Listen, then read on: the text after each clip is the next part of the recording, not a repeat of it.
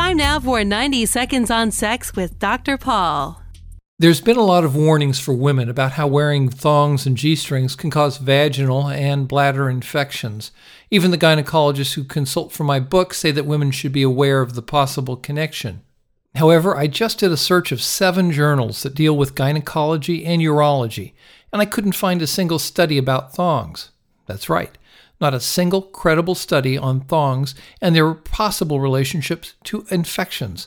However, I'm not about to ignore the clinical observations of some pretty outstanding gynecologists who feel that if women are getting bladder or vaginal infections, their thongs and G-strings are one of the first things that should go. The reason is because some thongs and G-strings are like butt floss, a term that's often used to describe them.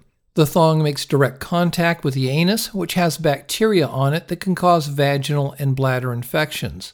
Then, due to sweat and moisture, the thong is often damp, so it's easy for the bacteria to zip line down the thong right into a woman's vagina, which is only an inch from her anus. Also, the thong material rubs against a woman's labia, causing irritation that could make it ripe for infection. So if your partner's having infections, hopefully you'll join her gynecologist in encouraging her to give the thongs or G-strings a rest. For more, visit 90secondsonsex.com.